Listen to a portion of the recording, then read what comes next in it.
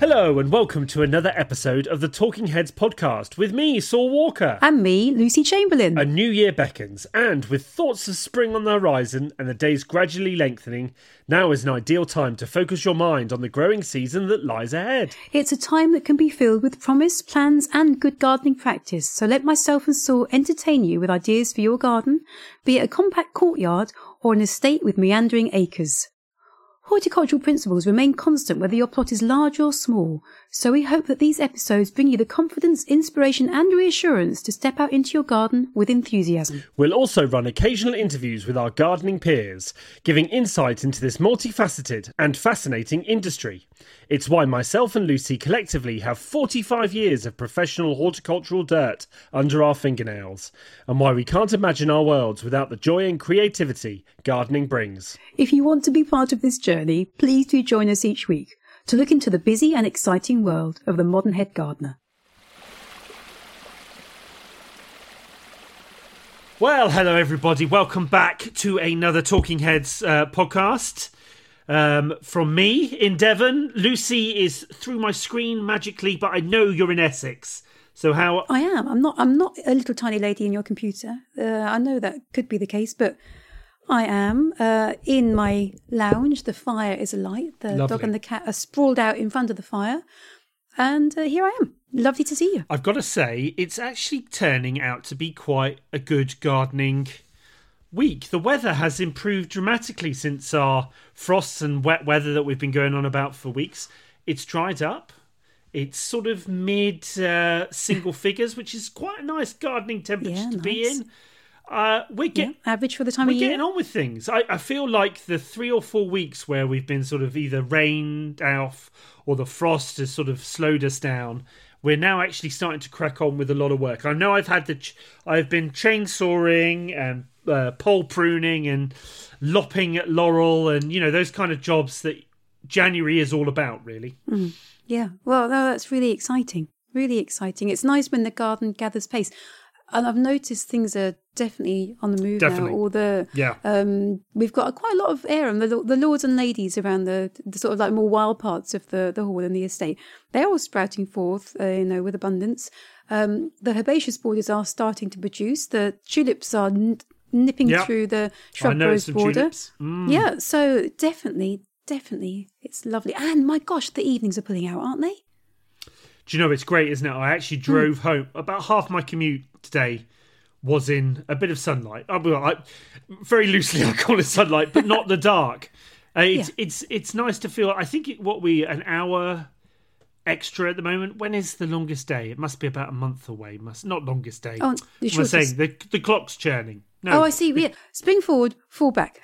It's nice to know that we're just starting to get to that point where we can have a full gardening day. Yeah. I got to say, we were talking just off air that really all the big jobs, all the laurel, the trees being cut up, that might be coming to an end either next week or the week after, because my lawn is starting to grow. You know, and then you'll be on that mower thinking. Yeah. Well, I don't know. We don't know what the weather is like ahead. We should still say that we are in February, and the potential for cold and storms is still on the horizon, but I do feel like we might be getting back to some actual high-end horticulture rather than just hacking at woody trees and stuff like that. I did watch a very interesting programme on the Beast from the East in the week, a good hour-long special, and just reminding myself of the things that the weather can do in the United Kingdom in March. So as you say, we're not there yet, but it's just nice to see that, you know, we like the signs of spring. That just gets us excited. I think spring is my absolute favourite season. It really is, followed by autumn, and then summer, then winter. So, I am hoping for quite a nice period of clement weather now. I think we've gone through our wet and cold. I did say, and I think I'm going to touch wood, and I probably have tempted everything, is that we haven't had any high winds. We haven't really had any storms that I would describe yet. Yeah, I know, sorry. It's all its fault, everybody. I don't need one because I'm still cleaning up stuff from last year. Yeah. Which is, it just takes forever sometimes to get these things done. But we haven't had anything like that yet. Nothing predicted either. I must say, I've had a look at the long-range forecast, and I don't think we are in for anything like that yet. The problem is we've got to keep an eye on our US cousins, because what happens is they tend to have a storm that either goes up the East Coast or somewhere in the Caribbean. And then that tends to track over the Atlantic, doesn't it? And then it hits us. And I haven't heard anything. If any of our listeners in that region... Well, I was going to say, if Patrick's listening... Our man. Yeah, let us know if anything happens, because you are our early warning radar in some ways. You are. If it happens to you, it will happen to us eventually. But yeah, I do hope we get away with a stormless year, because that'd be quite nice. The last thing I need is a load more debris to clean up and everything. Exactly.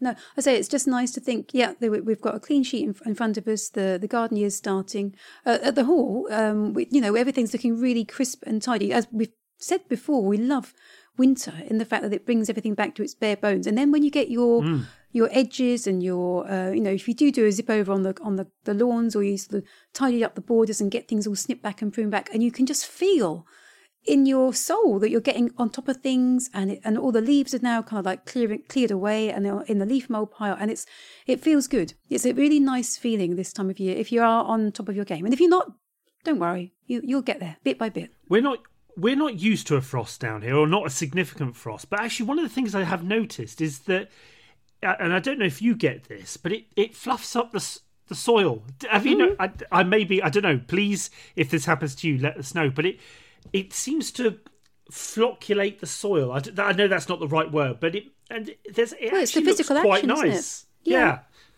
It's something we don't get because we get so much rain. The soil looks like quite washed away and very compressed down the West Country. Because this frost has happened, it's sort of lifted it, fluffed it up, and actually, I was walking around the herbaceous borders because we haven't got to them yet. We'll cut those generally towards the end of February. I was actually thinking, God, we haven't mulched yet.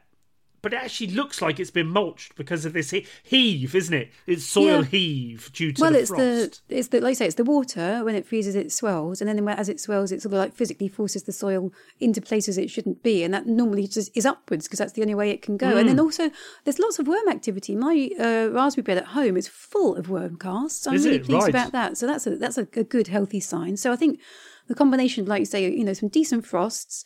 There's enough moisture there that the worms are active, and it's cool, so they are really doing a lot of work right now, as opposed to the heat of the summer when they don't do an awful lot in that sense. So it's good. The soil is in good working order, and we mentioned a few episodes ago the importance of having your soil in fine fettle. So yes, I'm glad that we're both adhering to our own advice. It just feels like things are looking quite good start. Again, I've tempted to touch on the wood. Do you know, I'm going to jinx it. This is going to be the best year ever. There you go. I've said it out loud. I've jinxed everything.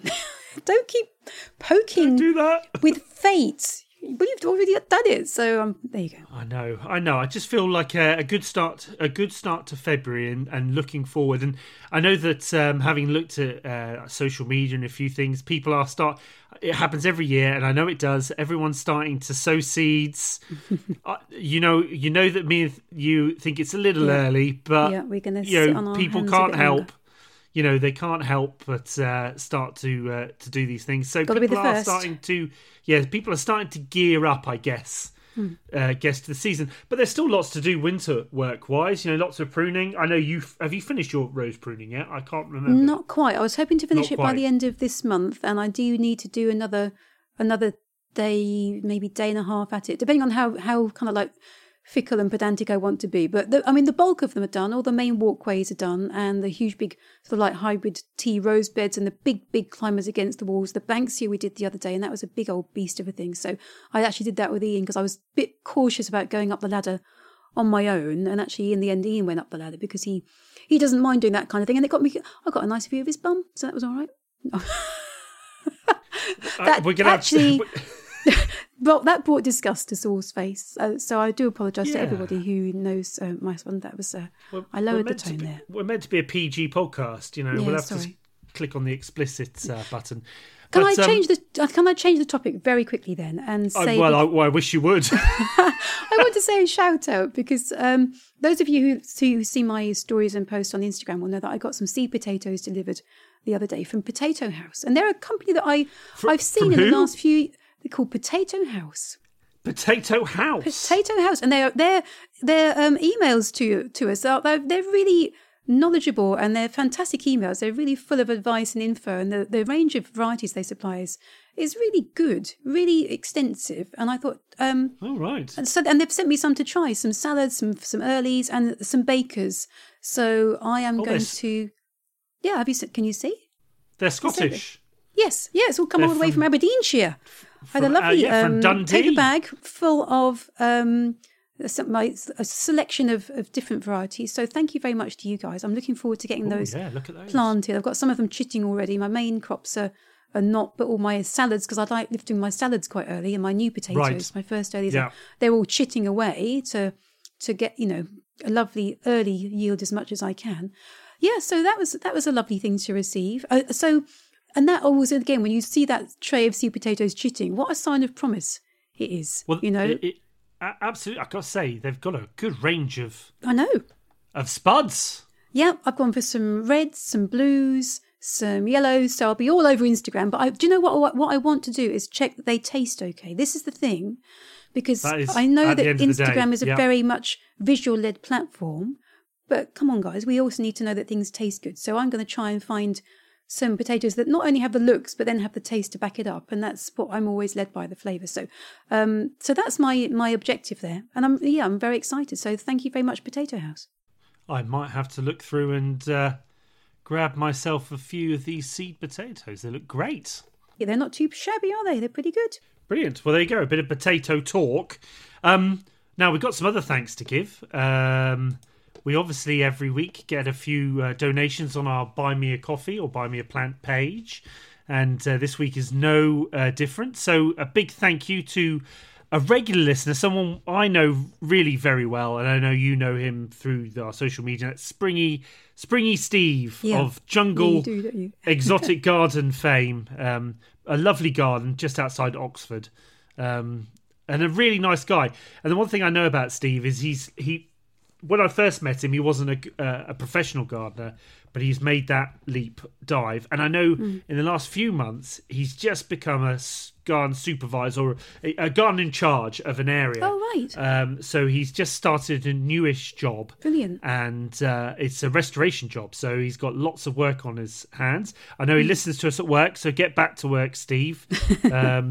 Get digging. But I'm looking forward to seeing what he does at this garden, and I think he's thoroughly enjoying the change of life that being a gardener brings. Steve, just for a minute. I know Saul said get back to work, but just for a minute, pat yourself on the back and say well done, and also just stand up and have a stretch, ease those back muscles out. Take a deep breath in. Hopefully the sky is blue above your head. Just feel the warmth of the sun on your skin, and then get back to work. Get back to work. And literally in the last 5 minutes, as we just started the podcast, we've had another one from Judy. Now, Judy is one of our international crowd from around the world. That we're always amazed to hear people listening to us. One of our 99 countries, places. My goodness. Yeah, exactly. Yeah. Judy gardens in Nova Scotia, which is in Canada. Sorry, we had to look that. That's really not. I should have said. We had to look it up. I wasn't quite sure if we were 90% sure it was Canada, but we had to confirm. We didn't want to insult you, Judy, so we just did our research. You'd expect nothing less from us. I should hope. And I think she listens to us in her greenhouse. So if you're in your greenhouse now, Judy, enjoy whatever it is you're doing, propagation seeds, plants and stuff. I guess they must be in they're a similar season to us if they're in the Northern Hemisphere, aren't they? Yeah, it did look pretty much on the parallel with the UK. Yeah, yes. So it might be a bit chilly. So I hope it's not too chilly for you. Enjoy the bit of warmth in the greenhouse. So those are two of our donations. We also had a really nice question on Twitter from Steve. Now, Steve likes taking the mick out of me slightly, but these are good questions. Who would like doing that? I tell you what, Steve, exactly. You're on my Christmas card list now. Well done. So 2 questions for Steve, and these are quite quickly answered. We're going to go on to our main topic in a minute. Yeah. Firstly, Steve asks, what do you both think you would be doing if not a head gardener? This is a really interesting question. Yeah. What do you think, Lucy? What would you be doing? NASCAR race driver? I don't know. Golf caddy. God, I'd love golf to be caddy. a race driver.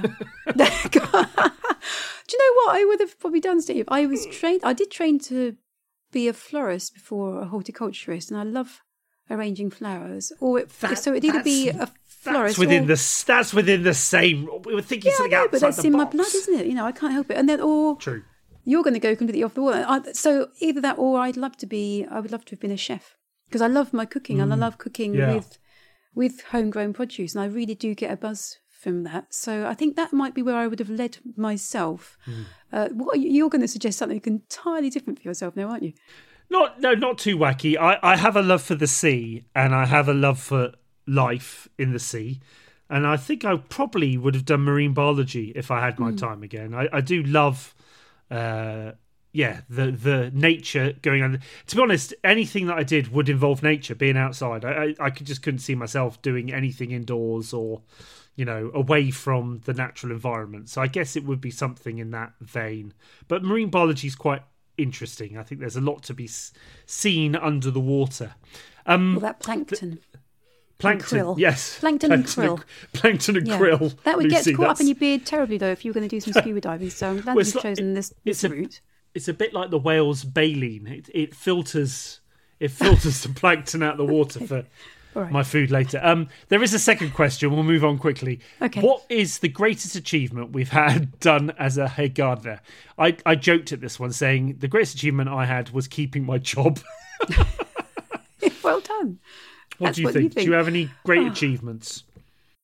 I just enjoyed, I think, specifically about being a head gardener, I enjoyed turning the garden round to what in my mind was representative of all my sort of experience at Wisley and all the training I'd done, and just feeling when we were at full throttle and we were doing, between the team, we were doing 8 days a week of full-time gardening work. And that's what I would love to have the garden back at some point, because I just felt really proud of it. And I think so I think that was a really nice feeling. It is generally small things, isn't it, that you have instigated that I think gives you the best satisfaction. For me, it's quite interesting. It's the compost heaps. Putting the compost heaps in, getting a fully working 3-year compost cycle through, and just seeing the end product. It's there's nothing more satisfying than a plan that comes together. It takes a long time. 3 years is a long time to get it through, but at the end, it all works, and now the system's there, and it'll just keep cycling through. So the Salt Walker system, you need to patent it. The Salt Walker. I don't think composting can be patented by anyone. I think it's a natural process, isn't it? Well, I don't know. Some kind of quirky thing on your compost tumbler and say it's your own. And that's the point, isn't it? I think you could trademark anything if you could prove it. Anyway, I also say that my most proudest moment in the future will be because we just did discuss this before. And so I was thinking, what am I going to say? Yeah, which one? I have aspirations now to be the ambassador for custard creams. So that's something I'm going to aim at. I think there's a role there for me. I'm sure there'll be a PO box number that we can send all the custard creams to for Lucy. Yeah, that's fine. I'd love that. We're going to get loads at the shows again. We're not going to be it. I'm not. And what's the problem with that? Moving quickly on to tonight's subject.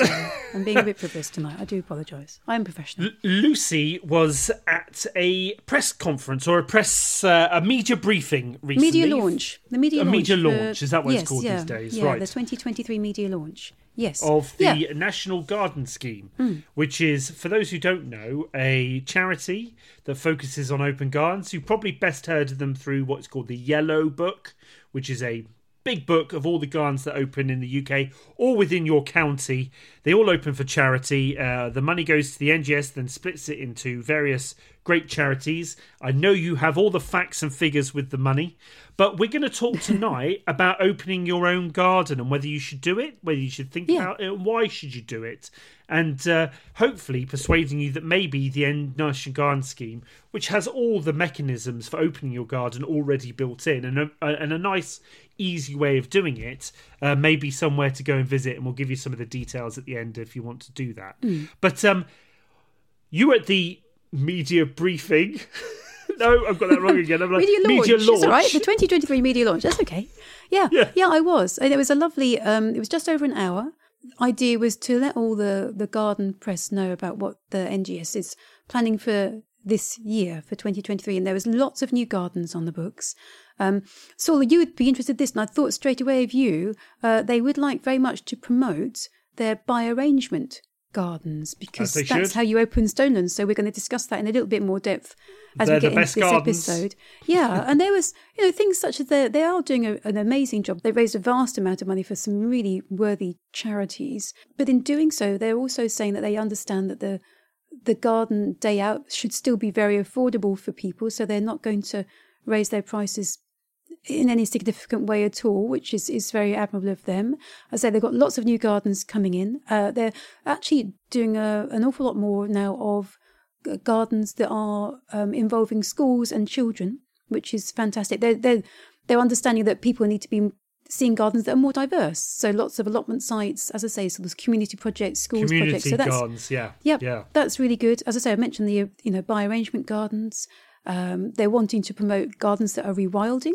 So if anyone's got any plans to do that on their estates and they're picking up their ears at that, anything that's embracing rewilding, they'd love to hear from you about that.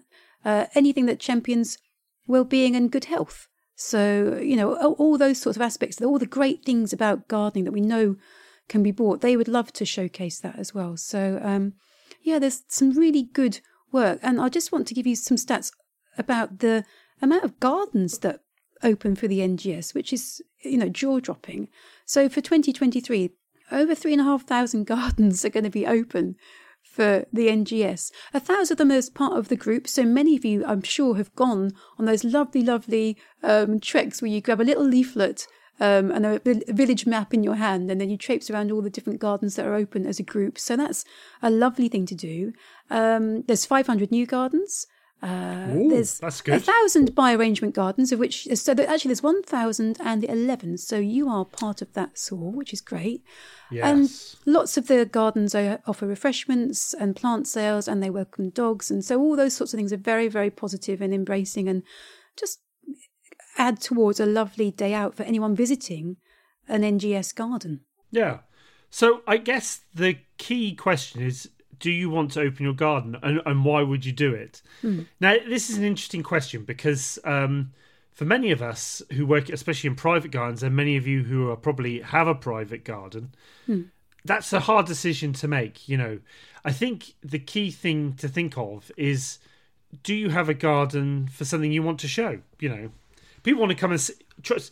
I will tell you now, there are lots of people out there who want to come and visit gardens. It's a lovely day out.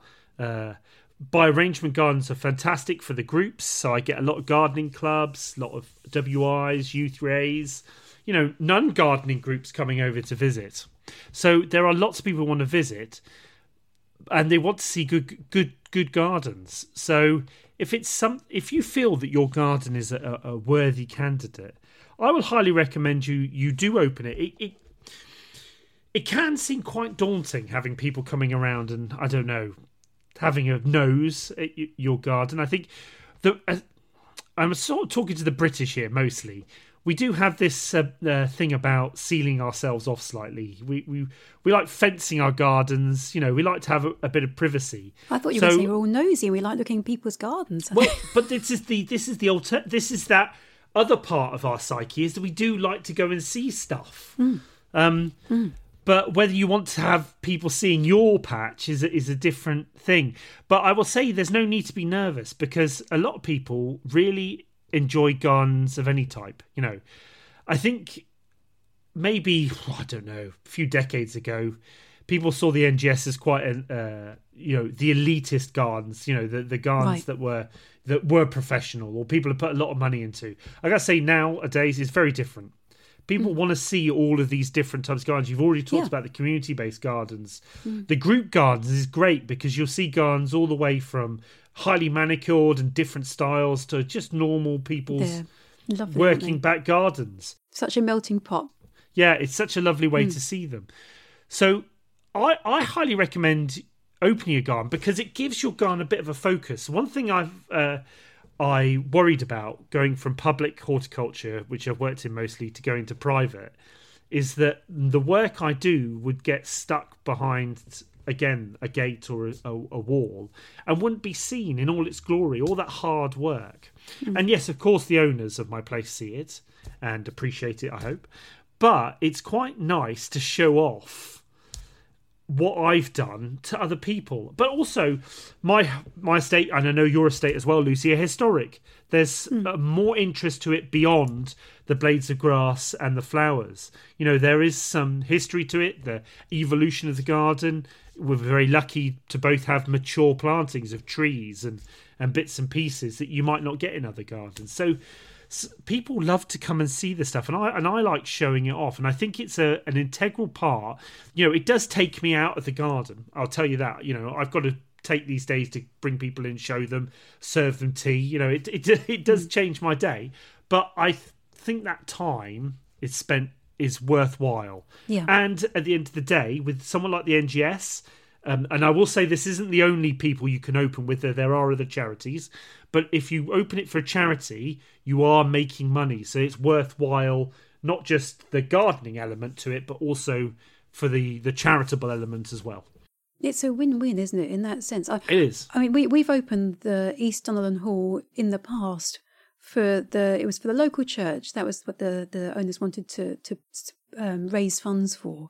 And I remember, as you say, you've got a goal, you've got a target, and there's the head gardener or anyone working on that estate as part of a team. To have that goal, you're starting to plan what that garden's going to look like, say, when you open in June or whatever month it might be. You're making plans months in advance for that, you know, getting more bulbs in, stocking things up. It gives you a real focus. And then as you gradually get closer and closer to the event, you start thinking, right, okay, we'll get all the pruning done, and we'll get all the, you know, all the tidying up done. And then there's all the little fine tuning bits that go on, and all the tying in and making sure things look really great. And then it's in the last few, you know, fortnight and weeks up into it, you get the weed control really nailed so that you haven't got to go around and weed again before the garden's open. You get all the straight lines looking really sharp and crisp, all the edges done, flick up all the soil the day before frantically, get the signage out. You know, all that stuff is so enjoyable and lovely to do, whether your garden's big or small. You might remember last year, so I opened my own garden for the hospital charity I'm ambassador for. And that was, again, nerve-wracking, but very, very exciting. And on the day itself, my God, it's an incredible feeling. You know, so I think what we're saying, basically, in a nutshell, is, yes, okay, it's daunting. And there are some bits that if you have got concerns, I actually spoke to one of the county organisers today just to give you some feedback on that for the NGS. But yeah, you know, it is such a rewarding thing to do. That's the overriding feeling you get, whether you're touring people around Stonelands and you've got a group of people hanging on your every word, or whether you're looking in your garden at home thinking, my God, all these people are here, you know, eating cream teas and enjoying my garden that I've worked on. It's lovely, isn't it? It really is rewarding. It's lovely. And if you want to go back to hear about Lucy's experience, episode 141 well done. Is when she opens her garden. Yeah. There you go. Yeah. I will say that opening your garden takes a bit of work. Lucy's already described some of the things. That is part of the positive. I know for a lot of people it could also be seen as a lot of hard work. I will say the NGS is focusing a lot on by arrangement gardens this year. This is how I do it. Lucy in that episode did it just by general opening, letting people into the garden. I will say in some ways that is a bit of a more involved process because having volunteers, people running certain sections, having people in the garden. If you want to make it a little easier on yourself, the by arrangement is quite a nice way because you organise the time people are coming in, who's coming in. Generally I can run it on my own, so it's a lot easier for me to do without having to have extra staff around, etc.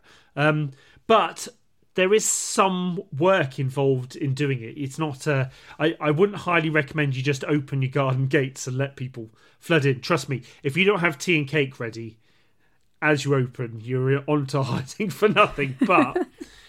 But it's, I think at the end of the day you get this a bit of a buzz. You the adrenaline kicks in. You do feel tired by the end of it, but you definitely get the buzz. You definitely get the buzz of being able to show people your garden. So the process is not easy, but it's also one of those things that if you do it, you'll thoroughly enjoy it. Yeah. Just to go specifically back to the process that the NGS would follow, should you wish to approach them and say, actually, I'd like to open my garden up, or I'm considering it, can you advise me, or can you, just sort of see whether we're up to mustard or not? If you look on the NGS website, they'll under opening your garden, how to do it. There's a link to all the county organisers. And I spoke to Susan Copeland today because I thought I just want to see from Susan what, directly from her, what the process is. So they will ask you for a description of your garden and maybe some photos, and then they'll come and visit. And at that point, they'll think, the garden's really worth visiting, or maybe you could develop this area a little bit and maybe think about opening next year. So they're very, proactive and wanting to help you to get your garden to the point where you think, I can open this up. What you don't need to do is worry about things such as, do I have toilet facilities? Because a lot of smaller gardens, they don't. But for example, you could have a pub down the road, or somewhere down the road that you can just recommend people go to. Or if you don't offer teas and cakes and things, because that can be quite an undertaking for the day. There's a lot of staff needed to help you out and volunteer their time there. Again, if you've got a local cafe, you can just highlight that to people. If your parking's an issue, what Susan's saying, she would advise us maybe open in the middle of the week, because then that eases the parking issues and the amount of people coming, or do a by arrangement as Saul does, so that it's limited numbers, and they're going to be, as I say, maybe in the weekday, and so that really helps you out. There's loads of ways to overcome anything that you could view as an obstacle. It's not viewed in that way. So please don't think that, oh gosh, I haven't got this, or I can't do that. Just approach your local county organiser, speak to them about it, and they can give you loads of suggestions for ways to bypass that or combat it. So I honestly think it's such a worthwhile conversation to have. And the one thing I was going to say is, don't worry about the size of your garden. I think especially the smaller gardens get very nervous that their garden's not worth visiting. Trust me, we want to see all size of garden. Just because me and Lucy have acres that we can trawl groups and people over to show them multiple things, and big borders, and I don't know, vegetable gardens and things like that. No, don't worry about it. If you've got what you think is horticulture excellence, actually some of the gardens that I've visited that are small and very focused and show an owner's love for a plant or a group of plants or a style of garden are actually far more fascinating to me in some ways than a big garden. And sometimes you get lost in a big garden, whereas with a small garden, especially if the owner's there and you're discussing it with them, I find that very, very invaluable way of learning more about my trade than visiting very similar gardens to my own. At the end of the day, I don't want to go to another Stonelands at the weekend. I actually want to go somewhere different and see different stuff that excites me. So if you've got just a national collection, I know there's a garden that is just ginkgos. Wow. Hundreds of ginkgos. And that may not sound interesting, but I tell you what, that's a fascinating space full of all these different types of ginkgos. So if you've got something wacky or interesting, they want to hear from you just as much as us big estates with acres of rolling lawn and all kinds of things. Yeah, I think smaller gardens are more achievable and more realistic for most of us, and so you can relate to them. And that I think we touched on in an episode, was it last episode or the episode before, saying about plantings and the style of plantings. Big spaces do have a total different style of planting to smaller ones. They have huge, big sweeping beds, whereas smaller gardens do have more of a tapestry effect of plantings mostly. And in that sense, again, you can relate to that in your own garden. And Susan said to me, if you're thinking about opening up, but you worry that your garden's not going to hold interest for enough time, what they often do is say, well, open up at the same day that one of our other NGS gardens is going to be opening locally, so people can then visit both gardens, one in the morning, one in the afternoon, or whatever it might be, or both, in half a day. So there's loads of ways to combat what you might have viewed as a barrier to opening your garden. Please don't think about it in that way. Just get in touch and do some good. I do have some stats on the numbers, the amount of money that's been raised by the NGS. So can we quickly talk about that because it's jaw dropping. Yeah, I just want to give you, as I say, a slice of the financial rewards that that the NGS has actually put into the community, because it's incredible. So in last year, they raised a total of, wait for this, £3.1 million. Whew. Okay, just by opening the gardens. Isn't that insane? That's brilliant. Absolutely brilliant. So there's quite sizable lumps went to some really deserving charities. So Marie Curie, Macmillan Cancer Support, Hospice UK, the Queen's Nursing Institute, they all got £450,000 each. The Carers Trust and Parkinson's UK got £350,000. So that's fantastic. You've got then people who promote garden and health. The beneficiaries of that were Maggie's Garden, Horatio's Garden, the Soldiers' Charity, Green Fingers. They all got between them £300,000. And then actually some gardeners are supported as well. So people like English Heritage, Perennial, Botanical Gardens, the Professional Gardeners Trust, the Garden Museum, they all got some funding too. So, honestly, all we can say collectively is that opening your garden is a hugely rewarding, yes, nerve-wracking, but rewarding ultimately thing to do. And don't lose sight of that. That's why we're doing it. Obviously, yes, it's great to get inspired and to have some cake and to have a nice day out, but ultimately you can do a huge amount of good for the wider community. So if in any doubt, give those local county organisers a call from the NGS and see what you can do.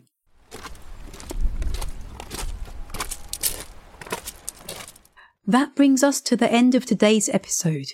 We hope you enjoyed listening and look forward to you joining us again for the next instalment. If you'd like to contact myself or Saul, we're free to chat on our social media platforms. I'm on Twitter and Instagram at HeadGardenerLC, and you can find Saul on Twitter at GardeningSaul. Any review you'd like to leave via your podcast provider would be gratefully received. Winter peels back the garden's layers to reveal its bare bones, allowing us to reflect, assess and adjust our intentions.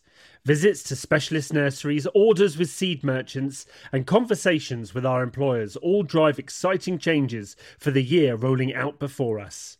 Emerging snowdrops, swelling buds and strengthening sunlight all indicate that something momentous is about to occur, and we'd love to experience that with you. So, until the next episode of Talking Heads, goodbye!